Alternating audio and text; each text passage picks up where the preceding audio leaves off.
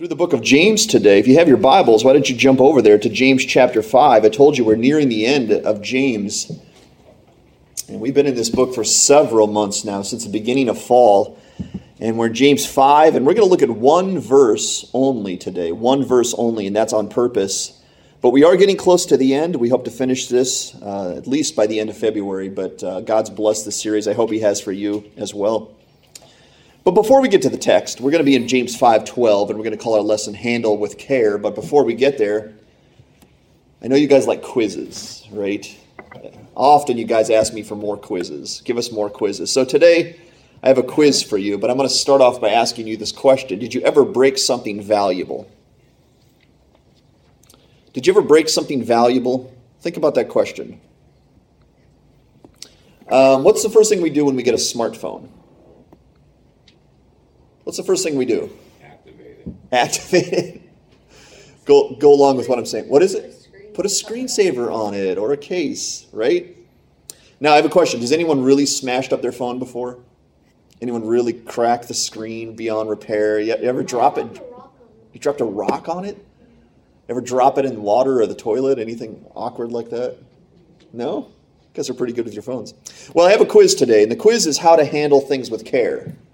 Okay?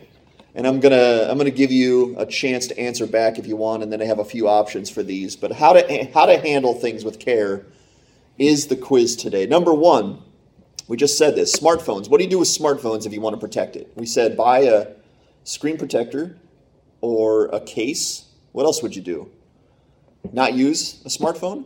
Use a dumb phone? Use a BlackBerry? These things are like tanks. You drop that on your toe is going to be broken. Another answer to that? Was there another answer? What do you do with a smartphone? Oh, there you go. To hold it with on the back? Good idea. Okay, so we're doing well. How do you handle a smartphone with care? You do some of those things. Here's another one. How do you not smash up your car while driving? You've ever been in an accident, right? It's a little scary to do that. Well, number one, I said drive defensively. That's what they tell you in driver's ed is drive defensively. Act like people are coming at you to hurt you. I'm not sure what drive defensively means, but act like people are trying to hit you. Number two, don't use your cell phone, right? That's a good idea if you don't want to smash up your car. Or here's another one, don't drive in Pennsylvania, where the drivers are crazy. And they're probably crazy other states too, but I live in Pennsylvania and our drivers are nuts. So there's three ways to not smash up your car. Number three, and I've done this before, so this is why it's on here, how to not accidentally fire your BB gun. How to not accidentally shoot your BB gun. What would you say to that one? Use a safety. Right? There's safeties on all guns, even BB guns. Use a safety. Number two, don't be a moron. Like I was. That's a good option, right? How about this one? Don't aim it at your brother. Don't aim it at your brother is another good idea if you don't want to fire your BB gun accidentally. Well, I did that, so that's why I'm bringing it up. How not to destroy your furniture. Let's get some feedback on that. If you didn't want your furniture destroyed, what would you do? Put a cover on it. Does anyone still do that? Cover their furniture with plastic or whatever? No, that's kind of old. How about this one? Keep your shoes off it or your children off it. Good luck with that, but keep your shoes and your children off your furniture. What's that? Keep your dog off. Keep your dog and your pets off it. That's another good idea. How about this? You just start with junky furniture, and therefore it doesn't matter. You just buy really junky furniture, and therefore it's already ruined.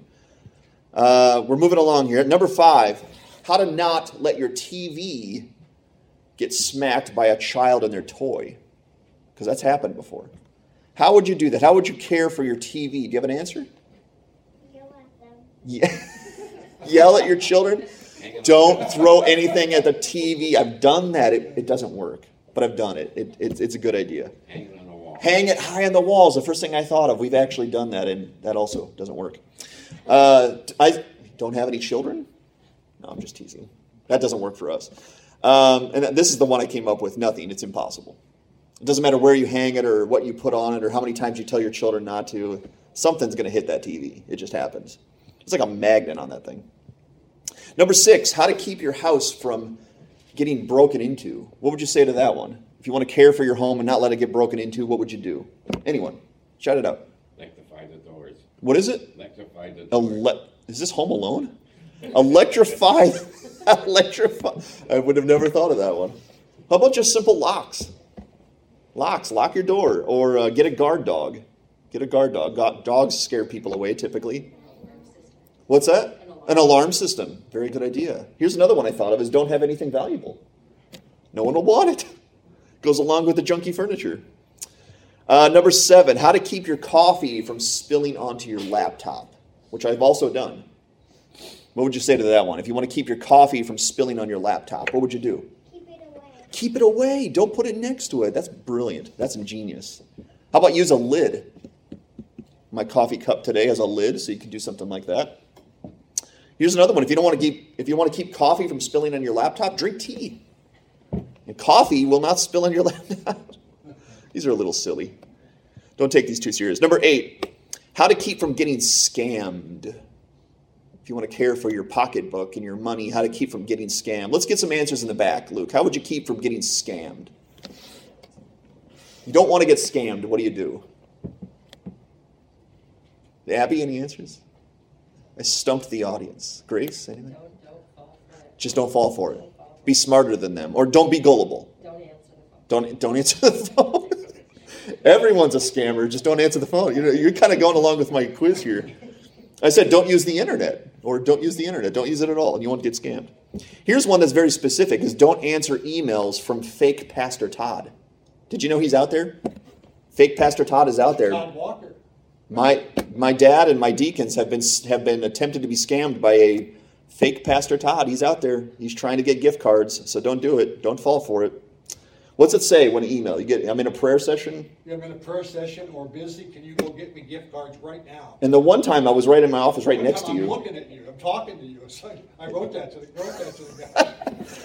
So there's ways not to get scammed. Number 9, how to not get sunburnt on your head in the summer. That's very specific to me. What would you say? Put sunscreen on. Put sunscreen on. You're smart kids. These are smart kids. Wear a hat. Or don't lose your hair. God gave you a natural sunscreen. All right, last one. How to not injure your back or your neck putting furniture together.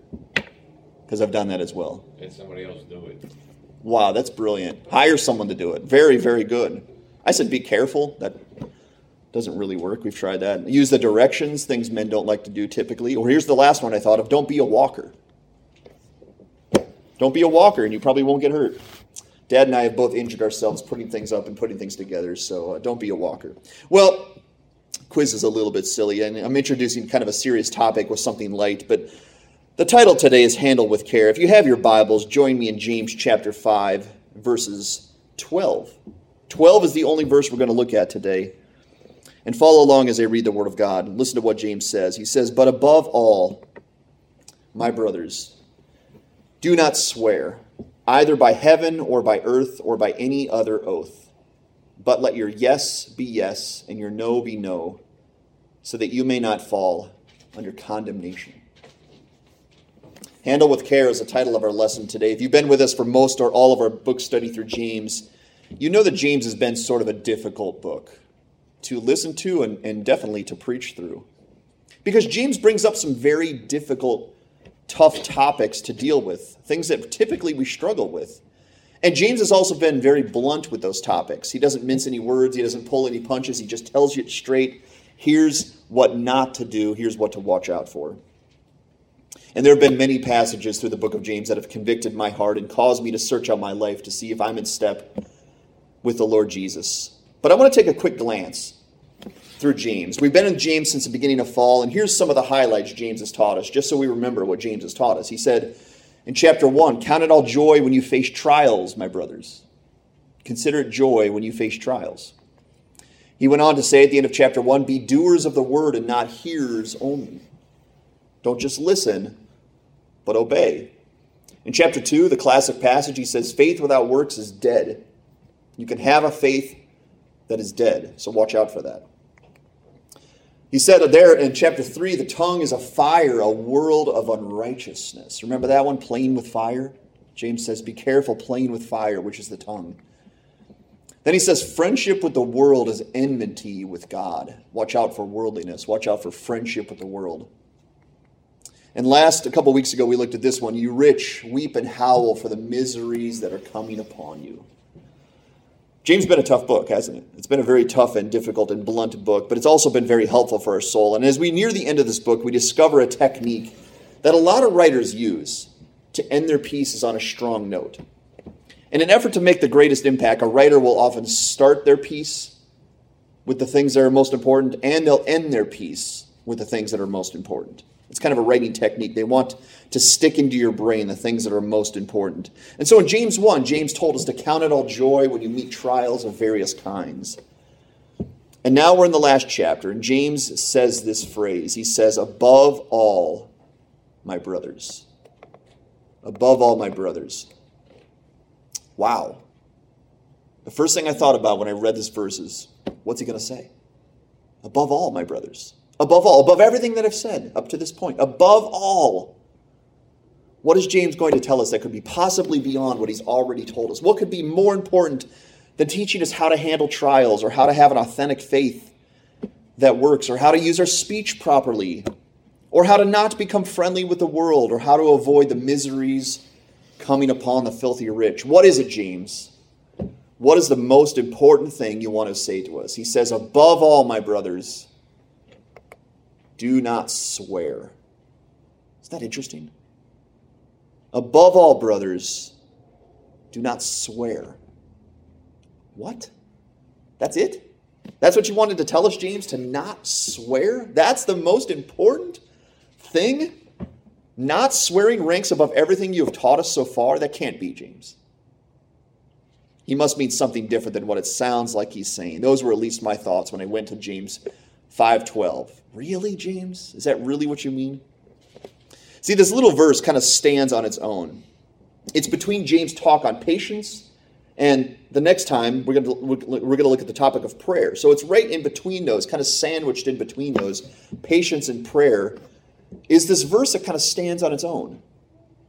And so why does not swearing warrant the phrase above all? Why does not swearing get its own lesson? In fact, if we were honest, swearing seems sort of a small deal to us, right? When all things are considered, kind of a small deal. I mean, as long as we're loving the Lord and we're loving our neighbors, does it really matter if we let some profanity slip from time to time? It's not like swearing makes us lovers of the world or sexually immoral or idolaters. Swearing's just a way we emphasize our speech. So big deal. Big deal, James. And perhaps that's exactly why James uses the phrase, above all, my brothers, because he knows we are prone to treat swearing with little to no care at all. And if the phrase, above all, my brothers, is not enough to grab our attention, then we have to notice how James ends the verse. He says this, so that you may not fall under condemnation. Are you noticing the weight of this lesson today? Clearly, swearing is a big deal. A much bigger deal than you and I assume that it is. And if we've never considered swearing a big deal up until now, then we need to pay attention to what James is going to say today. And we need to listen clearly and carefully. So let's do that. Let's listen very carefully about what is seemingly a very important lesson from the Word of God. Now, I've been a professing Christian since I was five. I'm 41. That's 36 years of being a full-time Christian, professing Christian. And I've been in full-time ministry for going on 13 years. And I'm going to admit today that I hear professing Christians swear pretty frequently. Not every Christian I know swears, but many do. Several do.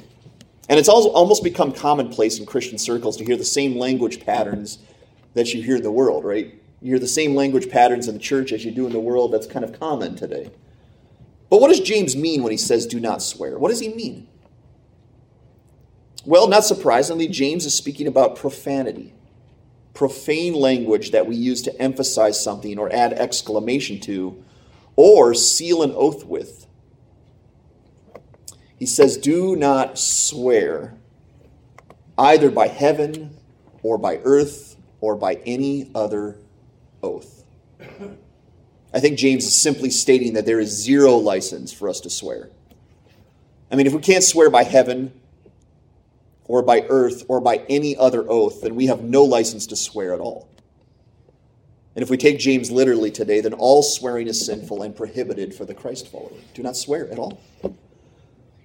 And this is now 3 times in the book of James where he has cautioned us on using our speech properly. Remember what he said in chapter 1. He said, be quick to hear and slow to speak. Slow down in speaking. Number 2, he said, the tongue is a fire, a world of unrighteousness. Be careful playing with fire. And now here in chapter 5, he says to us, above all, do not swear. It's clear that how we use our speech matters. It matters a great deal to God. So we all need to humble ourselves today. We need to admit that we have a problem here. Maybe a problem that no one's really calling a problem. How we use our speech.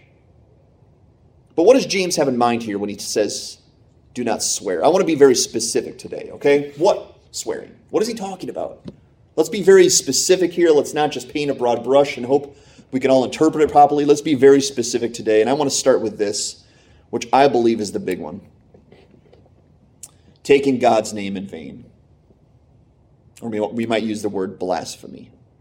Blasphemy, which is taking God's name in vain. We just sang, worthy is the Lamb, didn't we? Worthy is the Lamb. Taking God's name in vain is quite the opposite. And we find almost immediately when studying Scripture that taking God's name in vain is a very, very big sin. It's not a small deal at all. The glory of God's name is the reason that he does everything that he does. If you remember that study on the attributes of God, the number 1 lesson we looked at was God's name and holiness. The glory of God's name is the reason God does everything. In fact, his name means more to him than you and I do. Did you know that? God's name and reputation means more to him than you and I do. In fact, when there are times that God can't love people and his glory at the same time, you know which one he sides with? His glory. His glory means more to us, more to him than anything. And I want you to think about the children of Israel, okay, back in the Old Testament. Now, even the Lord, we talked about patience. He is long-suffering. He is patient. And the Lord desperately sought the welfare, the eternal welfare of the Israelites. He bent over backwards so these people would be eternally and spiritually healthy. But he also did this. He also let several thousand of them die in the wilderness because they were not getting on board with his name and his glory. And after much patience and much long suffering, the two were not happening simultaneously. And God sided with his name and glory, and he let many of his people die. That's a reality. That's in your scripture. You can find that. In fact, in the New Testament, we find out that the entire gospel of Jesus Christ is about the glory of God's name, not primarily about us. It's about the glory of God's name. We are a distant second to the glory and magnification of God's name. Now, without a desire to glorify God's name, there's zero reason to redeem sinful people. You would just let them go. You'd let them die. You'd make a new race of people. You'd fix them. You'd make them holy. And you just let the old ones go. I mean, that's what happens when you smash up your old phone or your furniture, right? You don't put a lot of money or investment into fixing that thing, a great deal of blood, sweat, and tears. You just go get a new one. That's what God would have done if he didn't care an immense amount about his own glory. But here's what's interesting about the gospel, is saving sinful people brings God the most glory. Because those sinful people, once they're redeemed and once they understand what God has done for them, what do? They bring praise and honor and glory to his name.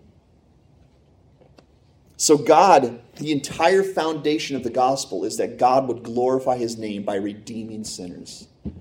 That's why you and I are alive today.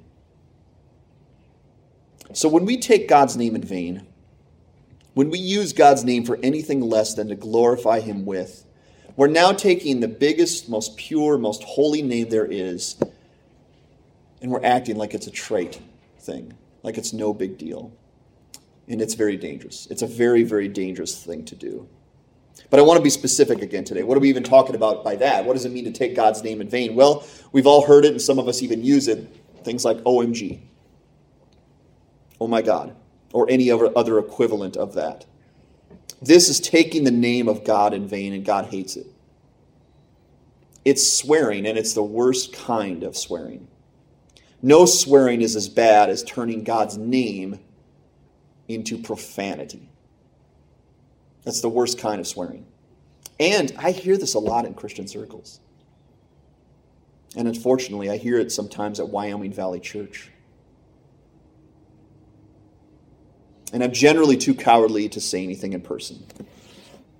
So James is going to do the heavy lifting for us today, and he's going to tell us that it's wrong. It's wrong. Taking God's name in vain is evil, and it has to stop before we fall under condemnation. Because taking God's name in vain is evil. It's the worst kind of evil. And taking the name of Jesus Christ is also despicable in God's eyes. It's worthy of hellfire if it continues. Guys, think about it. Jesus, we just sang it, worthy is the Lamb. He is the King of kings, the Lord of lords, and one day every ounce of creation will bow to his honor and to his beauty. And I mentioned this the other day. Jesus is the only religious icon that people use as blasphemy. No one takes Joseph Smith's name in vain, or Muhammad, or they yell Buddha when they drop something on their toe. But Jesus Christ is taken a name, his name is taken in vain all the time. And God says, I hate it. I hate it. It's worthy of hellfire if it continues. Now, I want us to sit on that for a moment. Taking the name of God in vain is worthy of hellfire. In fact, if we listen to the third commandment from the Ten Commandments in Exodus chapter 20, listen to what it says. We find this almost immediately in the Word of God. He says, you shall not take the name of the Lord your God in vain, for the Lord will not hold him guiltless who takes his name in vain. Guys, if we are guilty of this today, then we need to repent of all the using of God's name improperly. And I'm going to say immediately. This is as evil as anything there is. God's name is to be precious to us and to be only used when we are seeking to honor him with it.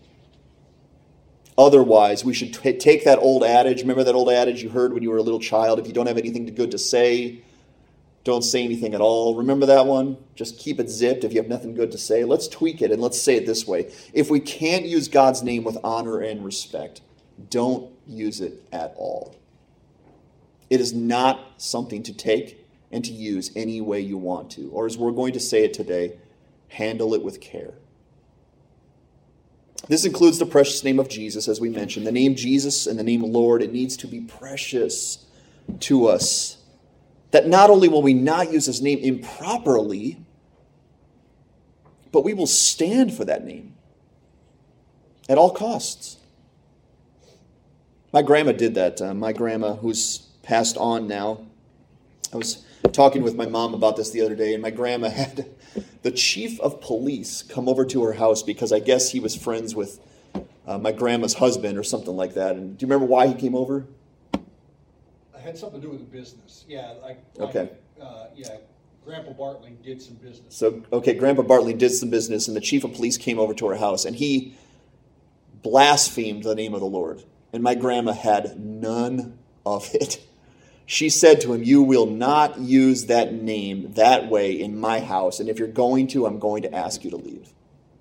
My grandma was a frail little widow, but you would not have known it. She stood up for the name of Jesus Christ. And it wasn't just one occasion. My grandma did this on several occasions. And that's kind of what we're talking about today, is not only not abusing the name of Jesus Christ, but standing for that name. Standing up for it, coming to bat for it, and possibly, and this is my most controversial statement all day long, okay? Possibly turning off all forms of entertainment that slander the name of our Lord. Because that name is our salvation and our eternal hope. Now that might sound kind of legalistic. Seriously, it might. Like, really, Todd, I need to not watch anything that slanders and abuses the name of my Lord? Really? That would be a lot of things. Is that really what you're going to say today? Well, I want you to consider this. Would you and I entertain ourselves with something that abused the name of our spouse, or our children, or our parents, whether alive or not? Would we entertain ourselves with the abuse of someone that we love? Or would we turn it off and have nothing to do with it? kind of like my grandma did that day. You may be able to say it, but not in my house.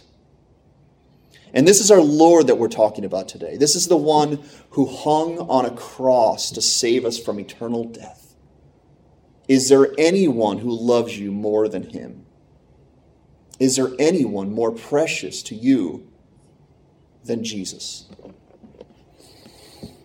I want you to listen to what the Matthew Henry commentary says about the misuse of God's name.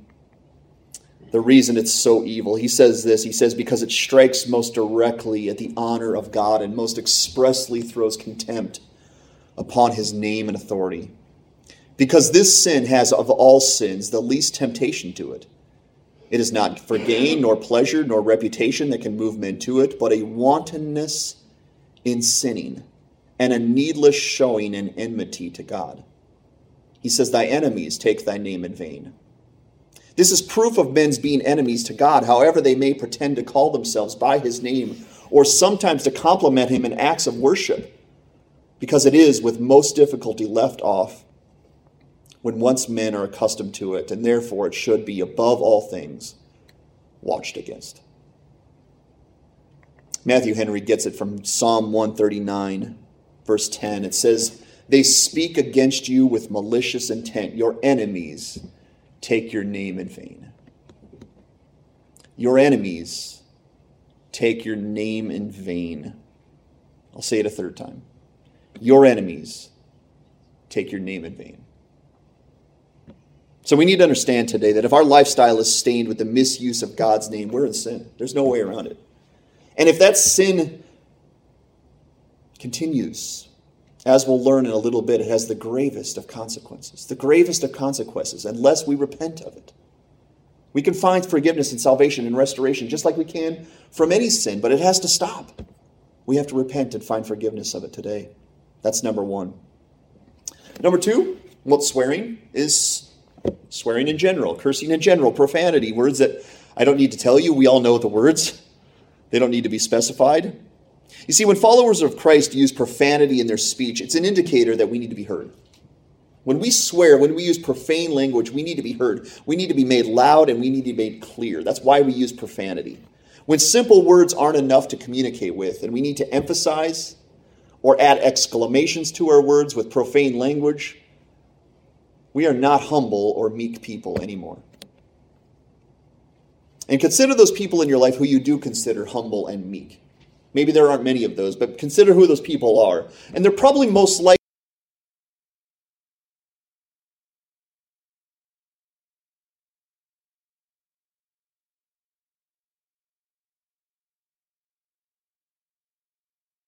listen to me. And therefore profanity is a way to help me do that. To be heard. In fact, I remember the first times I swore as a child. When I was around 7 or 8, I used to say the phrase OMG, or lengthen it to oh my God, and it was a phrase I picked up from my neighborhood friends. And one day I said it in front of my parents, and they were shocked, and they sat me down and they told me how wrong it was. And I remember the shame of that, even though I didn't really know at that time. I remember the shame of what I had done and the name that I had misused.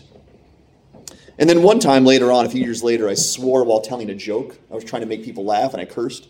And it sort of shocked everybody because I was a Christian kid, and it kind of shocked everybody, but it also made them laugh.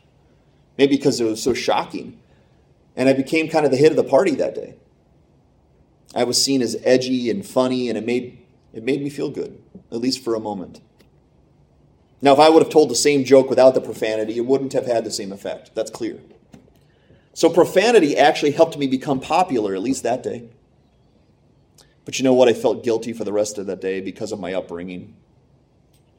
And I vowed to never do it again as a means of getting people to like me or laugh at my jokes. I didn't need profanity. If that's what's going to make me funny, I didn't need it anymore. But see, profanity helps us be heard. One way or the other, profanity helps us to be heard. And as long as it's not excessive, or we apologize for it by saying things like, well, pardon my French, or excuse my frankness, we feel like it's no big deal at all. And swearing, based on modern media, is kind of seen as cool and tough and edgy, right? I mean, most of the really popular people in Hollywood swear all the time. It's cool, it's tough, it's edgy. But no one is going to feel edgy, cool, and tough if they are shriveling down before God at Judgment Day. Nobody. Swearing number 2. Number 3, swearing is this.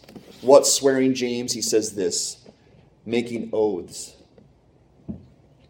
Making oaths. See, when people make oaths, very simply, they're seeking to strengthen what they're saying. Saying things like, I swear on my mother's grave. Maybe you've heard that before. I swear on my mother's grave. And all other equivalents of that. And James says that too is evil. That's evil.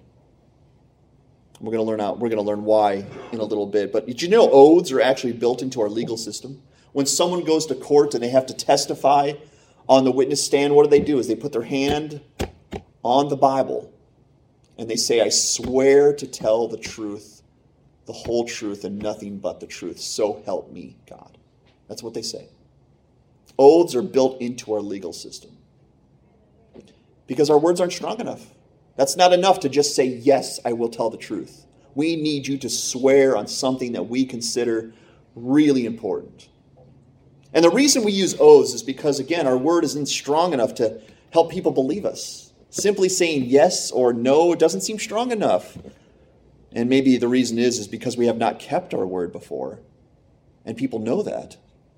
And therefore, we need to strengthen our yes or strengthen our no with an oath, like I swear or I promise. Otherwise, without an oath, who would believe what we'd say? Do you remember the story when you were little? The boy who cried wolf. Do you guys remember that story? The boy who cried wolf. That's a story I've heard ever since I was little. It's similar to what we're talking about today. See, in the story, after the boy falsely cried wolf too many times, nobody came to his rescue when an actual wolf came. Because he said, come, there's a wolf, and there was no wolf. Come, there's a wolf, and there was no wolf. Come, and there's a wolf, and there was no wolf. I don't remember how many times it was, but after a few times, a wolf actually came, and the boy said, come, quick, there's a wolf, and nobody came to his rescue. Because he had sullied his word, and no one believed him anymore. So if that story fit in with today's lesson on swearing, and if we were the boy in that story, and we had sullied our word, and no one believed us anymore, we might say something like this: I swear on the Bible there is a wolf here. Hoping that by doing so, somebody would take us seriously. But making oaths is evil. It's sinful, and this is not the first time we're hearing this. This is not out of the blue from James. When Jesus spoke the Sermon on the Mount, he took an entire paragraph, and he dealt with this topic. He said this in Matthew chapter 5. He said, again, you've heard that it was said to those of old, you shall not swear falsely, but shall perform to the Lord what you have sworn. But I say to you, do not take an oath at all, either by heaven, for it is the throne of God, or by the earth, for it is his footstool, or by Jerusalem, for it is the city of the great king. And do not take an oath by your head, for you cannot make one hair white or black.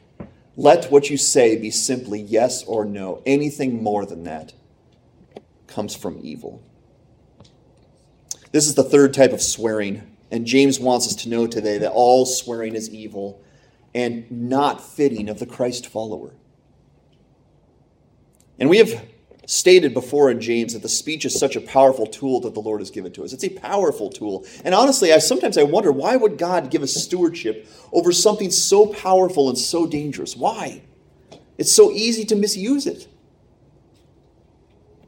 And swearing is another way to misuse your speech. And many of us do it, and many of us don't feel bad that we do it. And James says this, above all, my brothers, do not swear. Above all, brothers, do not swear. Why, James? Why is it so bad? We still haven't answered that question. Why is it so bad to swear? Why is it above all, James? Why? And I wrestled with this question for several weeks. And I think the answer might be right in front of our noses. And the reason swearing is so bad, I believe, is twofold. There's two reasons, okay?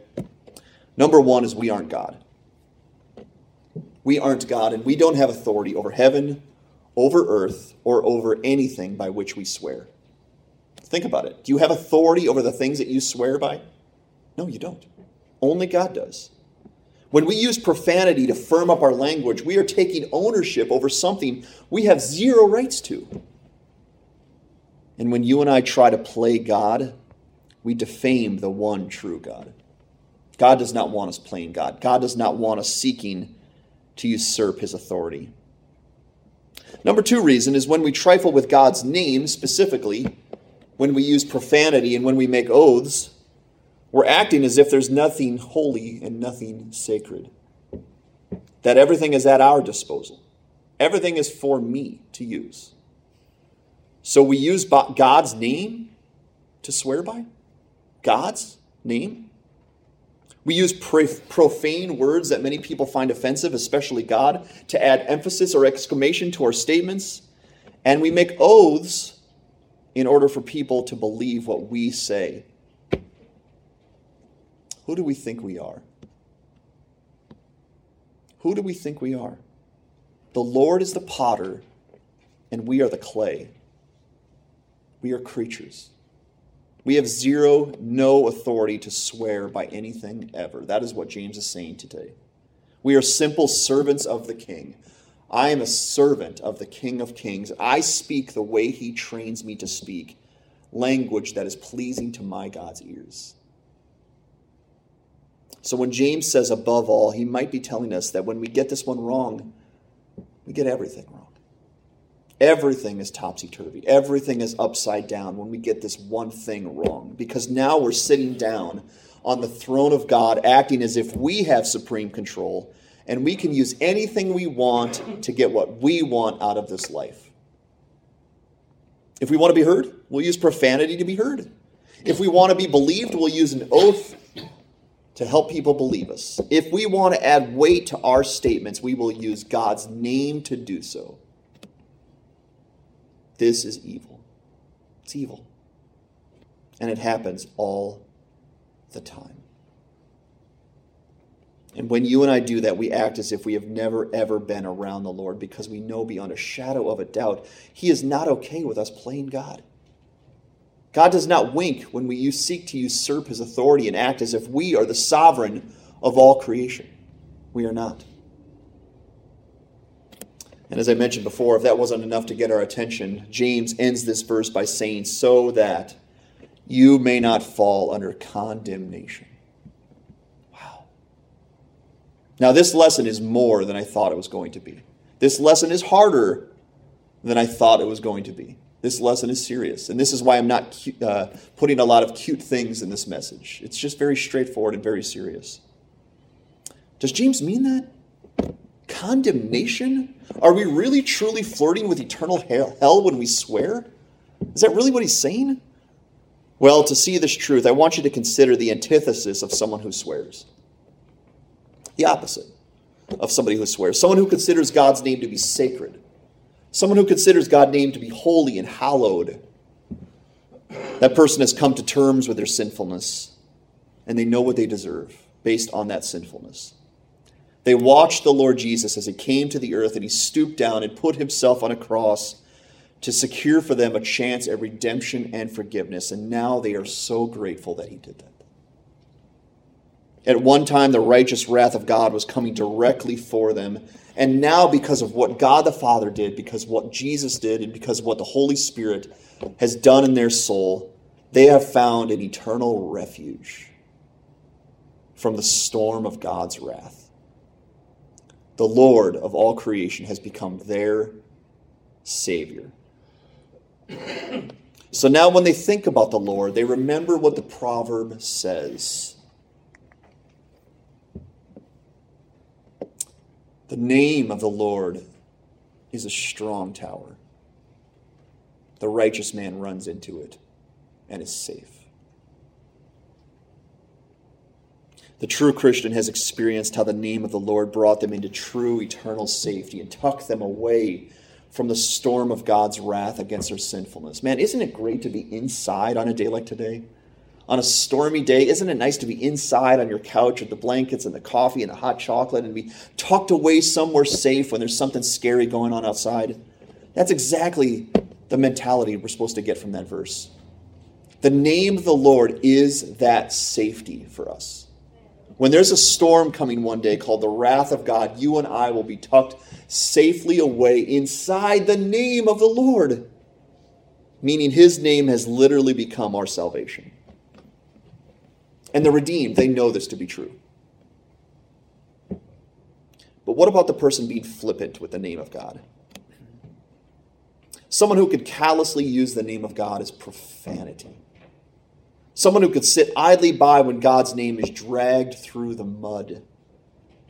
Someone who uses the name of God to add weight to their words.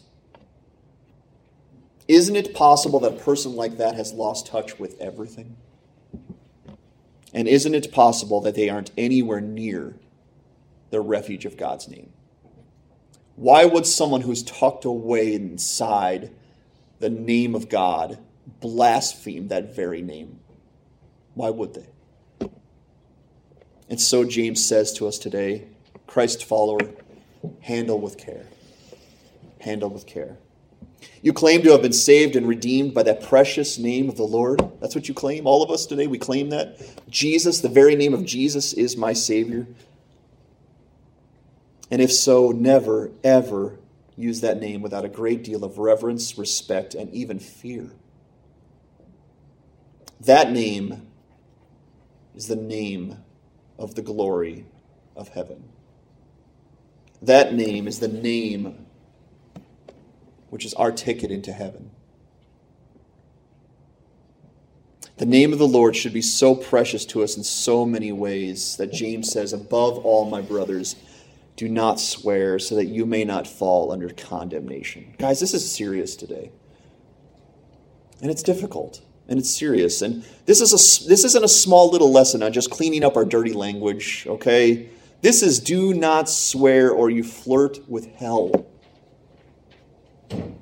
God is not joking around with the things that matter the most to him. And nothing matters more to God than how we see and how we use his name.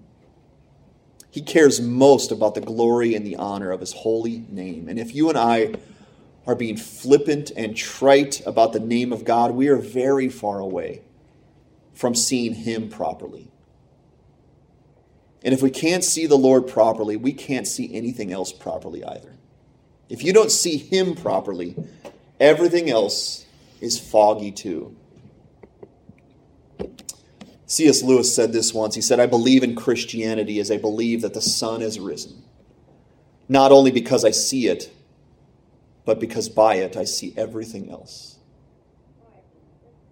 When you see God properly, you see everything properly. When you see God improperly, you see everything else improperly. So if we can't see God's name properly today, then whether we admit it or not, we are seeing everything improperly. We are very wrong about life. Perhaps going the polar opposite way of what we think we are going. In Proverbs 9, it says, the fear of the Lord is the beginning of wisdom. To start with wisdom, you have to fear the Lord. And the knowledge of the Holy One is insight. For by me your days will be multiplied and your years will be added to your life. See, the Lord, he wants the very best for us. He does. This is why he tells us these things. He wants the very best for us. He cannot and he will not stand idly by while we misuse the very name that was sent to save us. He won't do it. And if we are swearing as a practice of our lives, we've lost sight of the Lord. We've lost sight of him, plain and simple. And losing sight of who God is and what he stands for is going to be tragic. We need to get our eyes back on him and remember how holy he is, how awesome he is, how mighty he is, how sovereign he is, and how merciful he is to save us from our sins and the condemnation that follows those sins. But in an effort to end on a positive note today, we need to turn this lesson on its head. And we need to see the way we are to think, to act, and to speak based on what we just learned. When Jesus taught his people how to pray, his disciples how to pray, he said this, the very first thing he said, pray then like this, Our Father in heaven, hallowed be your name. Your kingdom come, your will be done on earth as it is in heaven. The first thing he said when you pray is pray this way. Our Father in heaven, hallowed be your name. So instead of swearing, how should we think, how should we act, and how should we speak? And that's what we're going to end on today. Number one, very simply, we should hallow. It means keep sacred, honor, revere, and even fear the name of God. Hallow the name of God. Everything we do should be based on this one truth, that God's name is not to trifle with, but to bow to. If we can get our lives to line up with this one truth about the holy name of God, we can get everything else right.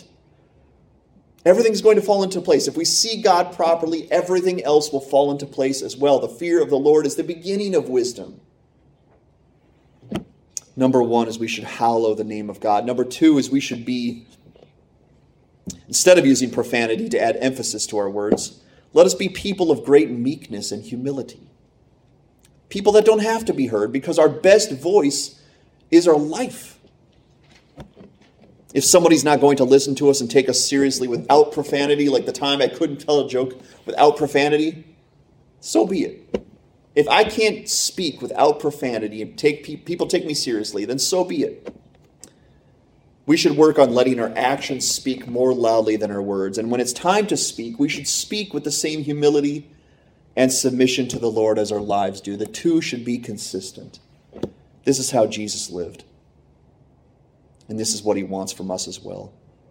And then number three, instead of making oaths to add strength to our word, why not begin working on keeping our word? Or as James so simply states, let your yes be yes and your no be no. If our yeses and our nos don't have enough strength in them because we have often broken our word, then let's work on fixing that.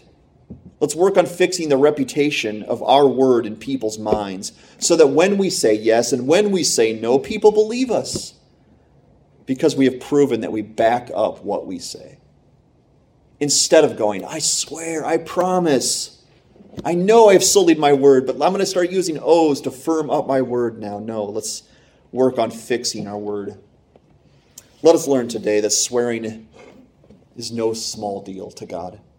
James felt it important enough to say, above all, and so that you may not fall under condemnation. So let us pay very close attention to this and change the way we think, change the way we act, and speak according to how we see God. Perhaps you've lent something of value to somebody at some moment, and you said to them as you did so, please handle with care.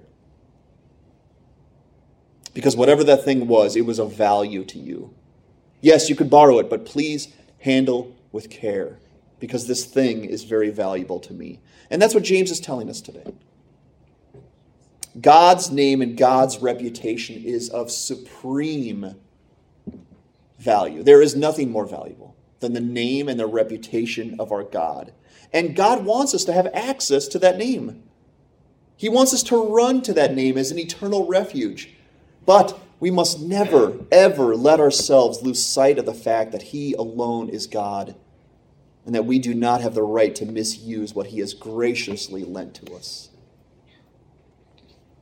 So today, let us change our mindset. Let's change our mindset today on swearing. Let's change our mindset on taking God's name in vain. Let's change our mindset on making oaths, because the Lord desires much better from us than that.